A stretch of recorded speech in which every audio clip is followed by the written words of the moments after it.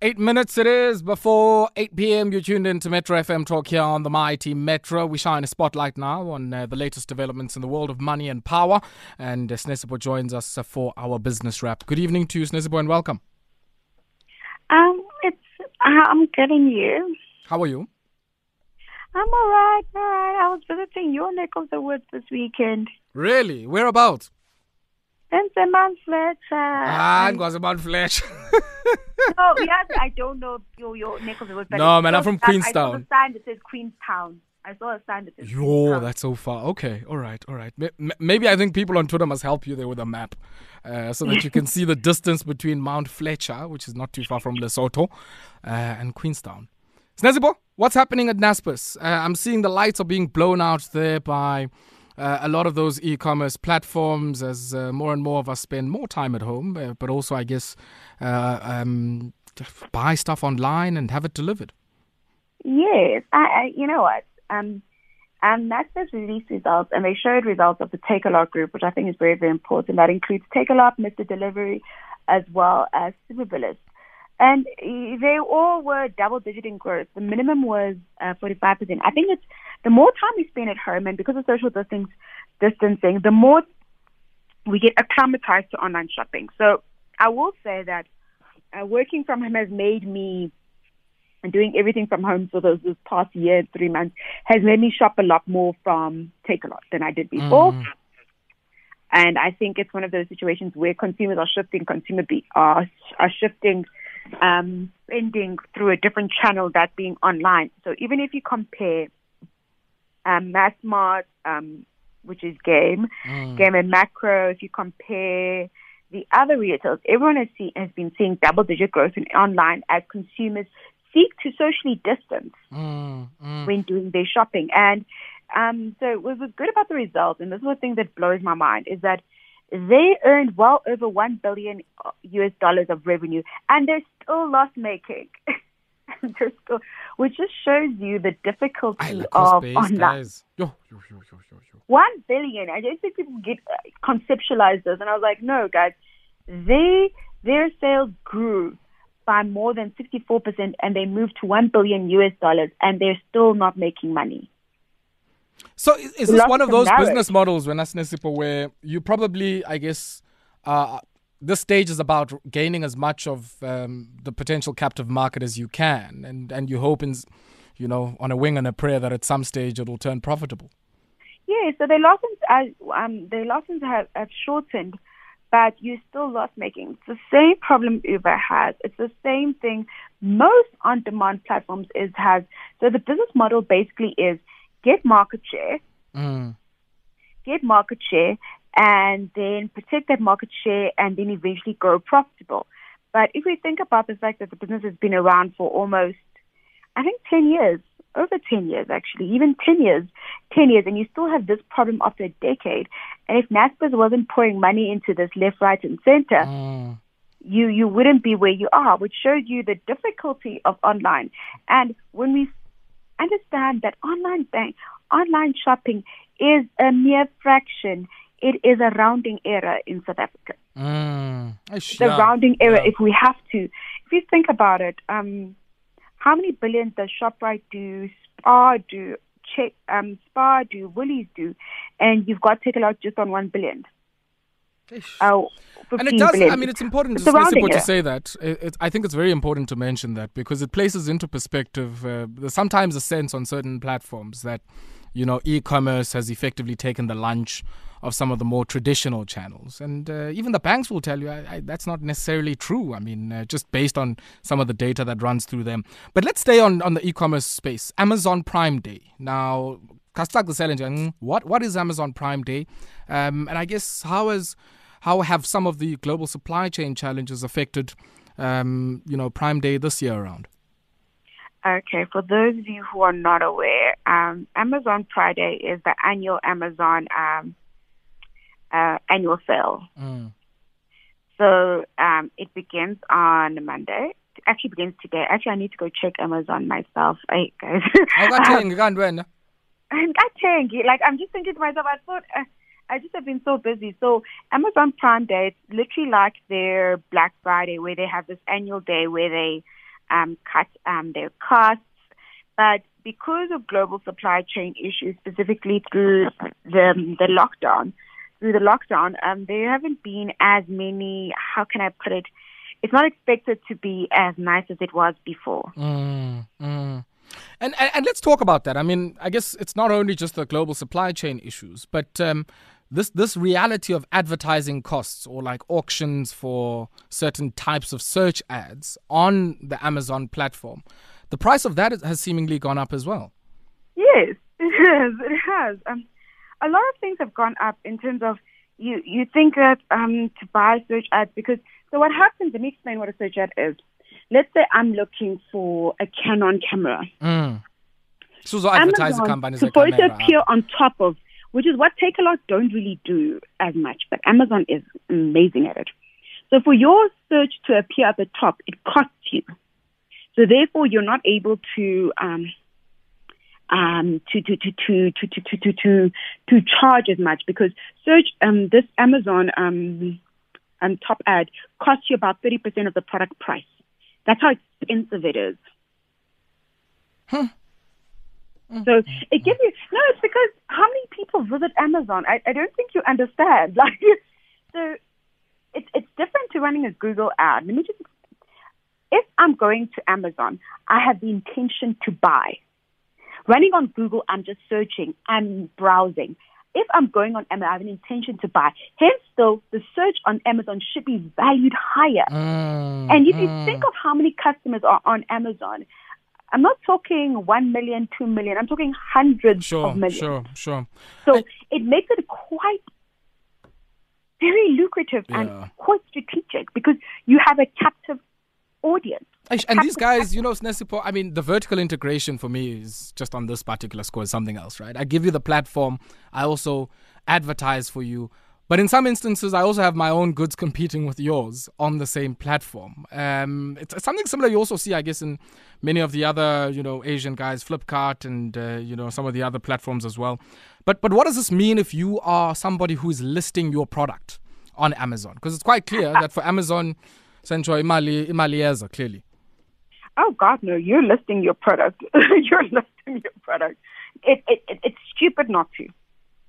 It is. You must consider the cost of doing business, like bribery and corruption, the cost of doing business. No, but like on the very real perspective, it is idiotic not to, if you're a retailer primarily targeted at the US consumer and the Western consumer, to not list your product on Amazon. Considering that one of the things that Amazon is incredibly good at, and although sometimes I'm happy at Takealot, my friends in the US tell me that Amazon has perfected this to an art. It's actually like, that's why they run a slave factory. In the ability to do the logistics for you, and especially if you're a small retailer wanting to attract an online audience, they really do package everything for you. Hence I say it is silly not to. It is silly not to. And that's the thing that Takealot doesn't do. That Takealot still depends on their third-party resellers for logistics. They're not there in terms of the efficiency of Amazon, because when some of my mates described it, so I had a call with one of my mates earlier today.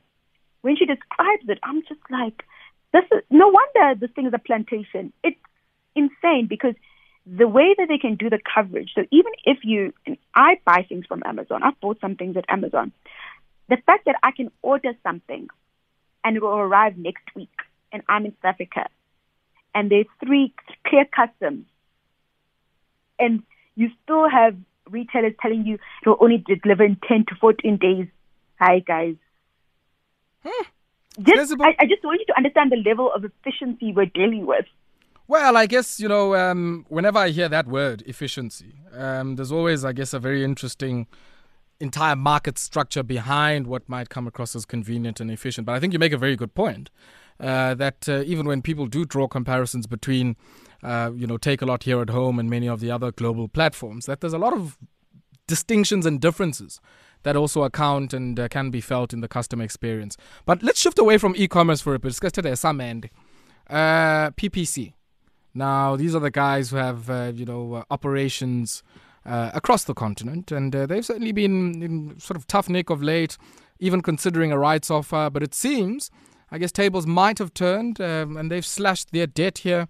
Is that more than half or nearly half? Well, so basically, they need to thank baby Jesus that the rand appreciated. Number one. So remember, they set up a business outside of South Africa. The problem with that was that the construction costs ballooned, and it wasn't doing as well as they thought it would be. Remember that the entity is called, it's in the DRC, and part of the issue was that instead of project financing it, which is what you want him to do, they put their balance sheet on the line, so they were liable for all the debt. So a few things happened. So I noticed, Kuma quoted there was a Fin 24 article, but it's quite misleading because they don't talk about the rationale. So they were able to restructure the debt because of one thing. The first thing first was currency appreciation. So they had quite a bit of currency appreciation. They also had the ability to, they've sold a few assets, their limestone business, as well as another one of their businesses in the quarry as well. And that also helped alleviate the debt constraint. But the big thing that they were able to do, for me personally, was that it's getting out of the recourse. So in the restructuring with the debtors, with the banks, is that they were able to get out of recourse, which I think for me makes this quite a bit of an issue, because ultimately, if your balance sheet is on the line, they should have what's the word I'm looking for? They should have actually allocated the debt to remain within the DRC operations and no see through to SA operations. And how do you think markets would have responded? I mean, I think we certainly did see quite a favorable outcome when we take a look at the share price in early trade today. So, I mean, if they had done it that way, do you think it would have sent the same signal? So the share price has gone a bit up, but I like to always say that you know what, the share price has actually doubled year to date, and you know what, they're trying to do all that they can, but for me, they still very much what's the word I'm looking for, a real right offer target, because ultimately, even if you look at the results that they released, they only had a 3% increase in revenue. So they had an inflation adjustment. A lot of the profitability that people are seeing reported in the results are having to do with actually non-core activities. And non-operational, I guess, yeah. Sends announcements. And I think that's also why I don't know why people are clapping. You're clapping for what exactly? For me, I always say that share price needs to move on real issues. On operation, because they had a fair value adjustment. They had fair value gain. They had a fair value loss. They had an accounting issue. Like all of these things, they had a profitable on a put option. None of these are cash flow. So financial engineering, basically. Yes, and it's never real, and like I said, it's in contrast to what we were talking about earlier with e-commerce, where there's real money money moving, operations. It's pure operational, and that's what I think we should always look at, is in terms of your operations. And remember, PPC is tied to the construction industry, yes, and people know how that's looking. Exactly. Until that does a recovery, we're still going to, like I said, they're forever going to be a write-off, a target, because ultimately you can slash your debt, you can cut your costs, you can have a good year of financial things working in your favor, fair value adjustment, but ultimately you need to grow your operational. Okay, let's pause on that one, Sinesipho, because I think you raise a very interesting point. I mean, I guess that's what some of us say when we talk about financialization, this idea that you can rejig and do all manner of things on your capital structure, and that signals some confidence, but I guess at an operational level, very, very little shifting there. What do you make of, some of the politics of our next issue here, which is the land question? Now, it seems the ANC and the EFF set for some thoroughgoing dialogue over the next while around issues of tenure. So when the land is given to those who rightfully own it or who have it as their birthright. What tenure form do we take? Does it all vest in the state, some form of full state custodianship? Are we talking about private tenure? Are we talking about communal tenure? Are we talking about permission to occupy, as we see in many other parts of our country? Yeah, what do you make of this one? So it was actually quite interesting when I was reading about this. For me, custody under the state. Yeah, we can do it. Abandetu, guys. Abandetu. Sometimes you must always say abandetu. So who should hold it? The Nduna or what? I honestly believe that it should actually go to the people. I believe a community structure is far better than the state. So not individual tenure, but a community structure, so like a CPA, Community Property Association. Yes. I think that's what it's called. I think for me... Yeah, I think... I find that to be the best model. And I'll tell you why. It's because ultimately you want the people who live on the land to be the benefactors of the land, those who can see it. Yeah. And the further away someone is from the land, the less likely they are to make decisions to the benefit. Absentee landlords, huh? No, but dude, that's exactly what I'm thinking. I think we've had the discussion before when we talk about this land restitution. I fundamentally believe those who live in it should have full rights of ownership. And those who work it. No, but I do, because ultimately, if the state holds it, you can't borrow it, you can't borrow from it, you can't leverage yourself, you can't grow, you can't. And again, as much as you hate my capitalism thinking, I still believe that full rights of ownership unlock the ability to grow. Let me challenge that I think I agree with the CPA model, and I think we need to be a bit more creative in the tenure forms that we think about. It's not just about individual private tenure. But let me pose this question, which I think we've seen in successive waves of the land restitution program. In many cases, people opt for money, right? They opt for cash. Now, if that's already a revealed preference, if I can put it that way, right? Then surely the extension of that would be, if I get individual tenure and I can go and sort of leverage that at the bank, then, the likelihood of some default there or you, I guess, taking some money which might reverse the program if the land shifts from or is retransferred to many of those who held the land before.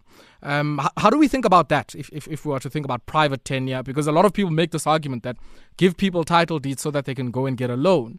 And then I guess the story stops there rather than maybe unpacking what then happens under conditions of default. Does the state get first right of refusal? How does it work? But think about it. Okay, I'm going to take it back to you. What's happened? Remember the ruling that just came out on the Ngonyama tribe? Okay, that's a bit different, but yes. Yeah. No, it's not different, but it just shows you when someone's far removed from the land and you're having to... If we think of the fact that most people have opted for money, why have they opted for money?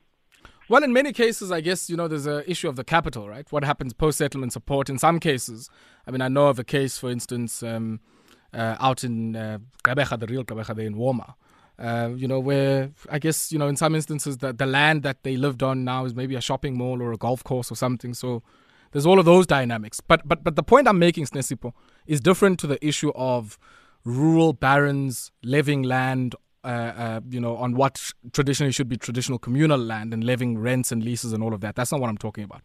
But what I'm arguing is that what then happens in this argument where, so getting the land and getting it via title deed allows you to go and borrow.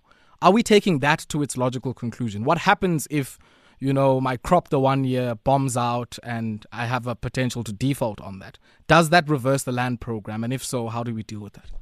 Mm-hmm. Okay, my thinking has not gone that far ahead yet. So no, I'm not saying about my case but I was thinking is that how I envision it, and may not be the correct way, is that the reason why I want people to have full ownership of the land, from a community structure, from an allocation of units, is because I fundamentally believe that the option to borrow is not necessarily there, because for me a community structure has different ways of funding. Outside of the debt, in that the community, it's sort of a levy to the community, so the community structure itself has Sure. capital flow in order to support the land claimants. Okay. That's how I looked at it. So it wasn't just a combination of just pure debt instrument, but there's an element of quasi-equity funding. Yeah. That's how I looked at it from a structure for Sure. it to go flow. And I think sometimes we think of it, and the reason why I mentioned the Ngonyama Trust, because sometimes we think of it, because some of the Ngonyama Trust land is also located in mines. So it's not just when we talk about productive land from a rural perspective, but we also need to think of land that is just sitting there or land that's in a shopping center. How do we manage that structure itself as well? Because there's so many open-ended questions. Yeah. Look, I mean, there's no perfect solution. Yeah, there isn't, and I think the idea of thinking about it is where it allows also me to think, because it also tests and challenges some of my assumptions of how things will work as well. And I do think, Sinesipho, I mean, you're right. We must never try and simplify what is complex. There is a certain layer of complexity when it comes to this issue, especially if we think about tenure. I mean, I remember speaking to folks at the Land Bank a few years ago, and they were already starting to think creatively around how do you finance different non-title type of tenure forms. Be it from an insurance perspective, so crop insurance, all of that kind of stuff, right through to the working capital support that many farmers in collective schemes, PTO, communal land, that kind of thing. And I think that discussion has to move in tandem with a discussion that looks at all of these different tenure forms. But my view is, even if you go the private tenure route, there needs to be some backstop capability where if you want to go and sell now because you need to pay off that loan or you want to sort of move on, that at least, states should have some first right of refusal, because you don't want a situation where you reverse the gains of the program because, we know the financial sector. But Sinesipho, let's leave it there. As always, a pleasure. And certainly I think maybe this is a conversation we're going to have to unpack with many of the political parties involved, but also some of, bright minds like yourself to try and make sense of it. But let's leave it there. As always, a pleasure. Pleasure. Sinesipho Maninjwa there speaking to us. She is a independent market commentator, analyst, and a CA, helping us with our wrap of the top business stories.